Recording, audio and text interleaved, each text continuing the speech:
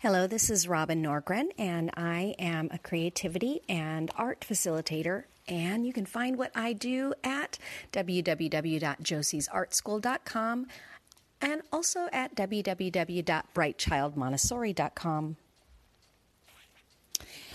Going through a series that I wrote about 10 years ago called Your Creative Peace, Finding and Deepening Your Creative Voice While Communing with God. This is something that I put together as a result of my own journey of trying to find my creative voice. And on the 10-year anniversary of that journey, I thought it would be something that I would share. And if you would like to go along with this book, it is available at my website. Let's start with a quote. One needs something to believe in, something for which one can have wholehearted enthusiasm. This is by Hannah Senesh. Julia Cameron coined the term believing mirrors in her book, Find Water, The Art of Perseverance. Believing mirrors are those people who are generous enough to reflect us back as gifted and interesting. The believing mirror in a creative's life is vital to raising the probability of a long and inspiring creative life. I can attest to times when solitude is an absolute necessity to processing thoughts, generating new ideas, and executing new plans. However, the artist must also prepare for those times when the doubts arrive, attempting to undermine and diminish those sparks of new ideas. Our believing mirrors understand this process in an artist's life, the glow of those high days of productivity, and the dread days when you are questioning the value of how you are using your time and energy. When the well seems completely tapped of resources, those are the times that these gems are vital in your life. A believing mirror puts the right encouragement into your conversation. He or she helps you feel heard and challenges wrong thinking. This person lifts the veil of the dread and holds your hand as you step forward by faith through the down days, and you can feel your momentum drifting back. I was finding that this is what I was missing in my life, believing mirrors. Think about this. Name the people in your life that God has brought to help you to hold the mirror and reflect the value of your creative gifts. Do they recognize that they play such a vital role in your life? What ways has God reminded you this week that He is the God who sees you? What ways can you put yourself into an environment to have good, balanced feedback for your work? And have you tried any new things creatively this week? And how has that process been for you? I'd like to introduce you to the owner of a business called Soul Blessings. Her name is Bev Falls. Her creative influences are God, scripture, music, and nature. Her preferred medium of creativity is canvas, paper, and paint. Here's a bio. Her name is Bev Falls, and she, at the time, was 57 years old. She loves God with her whole heart, and she says, I am a maker of art and beautiful messes. I'm married to my high school sweetheart, mother to 2 sons, grandmother to 2 precious boys who are journeying through the sweet life full of love, growth, trials, surrender, and grace. When asked about one of her earliest creative memories, she said, one of my earliest creative memories is finger painting and making greeting cards for my family members on birthdays, holidays, or for whatever reason. Lots of pasting, gluing, and coloring going on all the time. And of course, making paper dolls with my sister. When I asked her, did you have a creative habit that made a smooth transition from your childhood into your adult life? She said, yes, many of them did.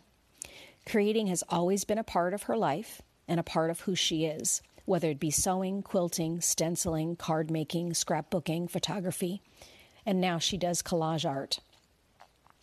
She says that creating gifts for loved ones, sewing blankets and quilts, making clothes for her kids when they were little, all of those things along with decorating her home and scrapbooking were things that brought her joy. I asked her, did she have a creative hiatus and what caused her to come back if she fell away for a while? Bev said deeply painful circumstances with loved ones in her family took her deep into a hiatus about 9 years ago. And then about 3 years ago, God and her reawakening happened, and he brought her back to her art. She said, so I had a period of about 6 years of my life where I was grieving around a lot of tragedy and feeling very dammed up emotionally. God has helped me to release and express my grief and eventual healing. Art truly has been my therapy. She says God has clearly been instrumental in her ability to express herself artistically. She says he wants her to use her and to glorify him through the art she makes, with her heart and with her hands. She said she read an amazing book by J. Scott McElroy called Finding Divine Inspiration, Working with the Holy Spirit in Your Creativity. And she says it really embraced and validated her own feelings about making art for and with God. He actually wants to collaborate with me, she says. Right now, her most prized way of sharing her gift is through collage art.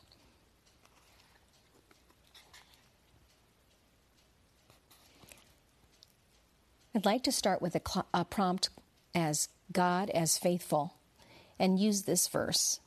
1 Kings 19:12. After the earthquake came a fire, but the Lord was not in the fire. After the fire came a gentle whisper. Here we are journeying together, and we've walked through phases of my creative life, and I hope that you have found places to hook on and pull forth your own journey. I hope that there are reminders of the whispers in your life that were way back before you even noticed them. And I hope that you saw the faithfulness of God holding the marker in your story. The times you and I may choose to discount those whispers are the exact moments that we miss that God is passionate and present. And those are the times we overlook the creativity in God and in how God goes about bringing us back to who he is and created each one of us to be, and how he never gives up on the best life he's planned for us. I want you to go through the challenge and challenge others around you, if you can, to keep their creativity as part of their lifestyle and to pull it into their identity as being a follower of Jesus, that we are all creative souls nourished by our creativity. Think about over the last few weeks, how have you changed your view of yourself as a creative person? Has God spoken to you about needing to move more deeply into your creative life? What will help you to listen to those whispers? And are you able to give your own interpretation of what it means to hear the whispers in your life?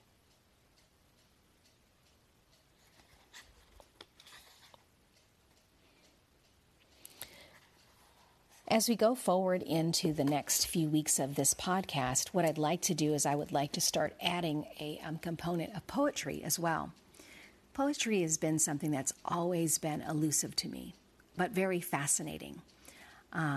Just the conciseness you have to have with your words, your ability to really make every word be bursting with freedom, with the freedom to express what you're trying to express, but without being verbose.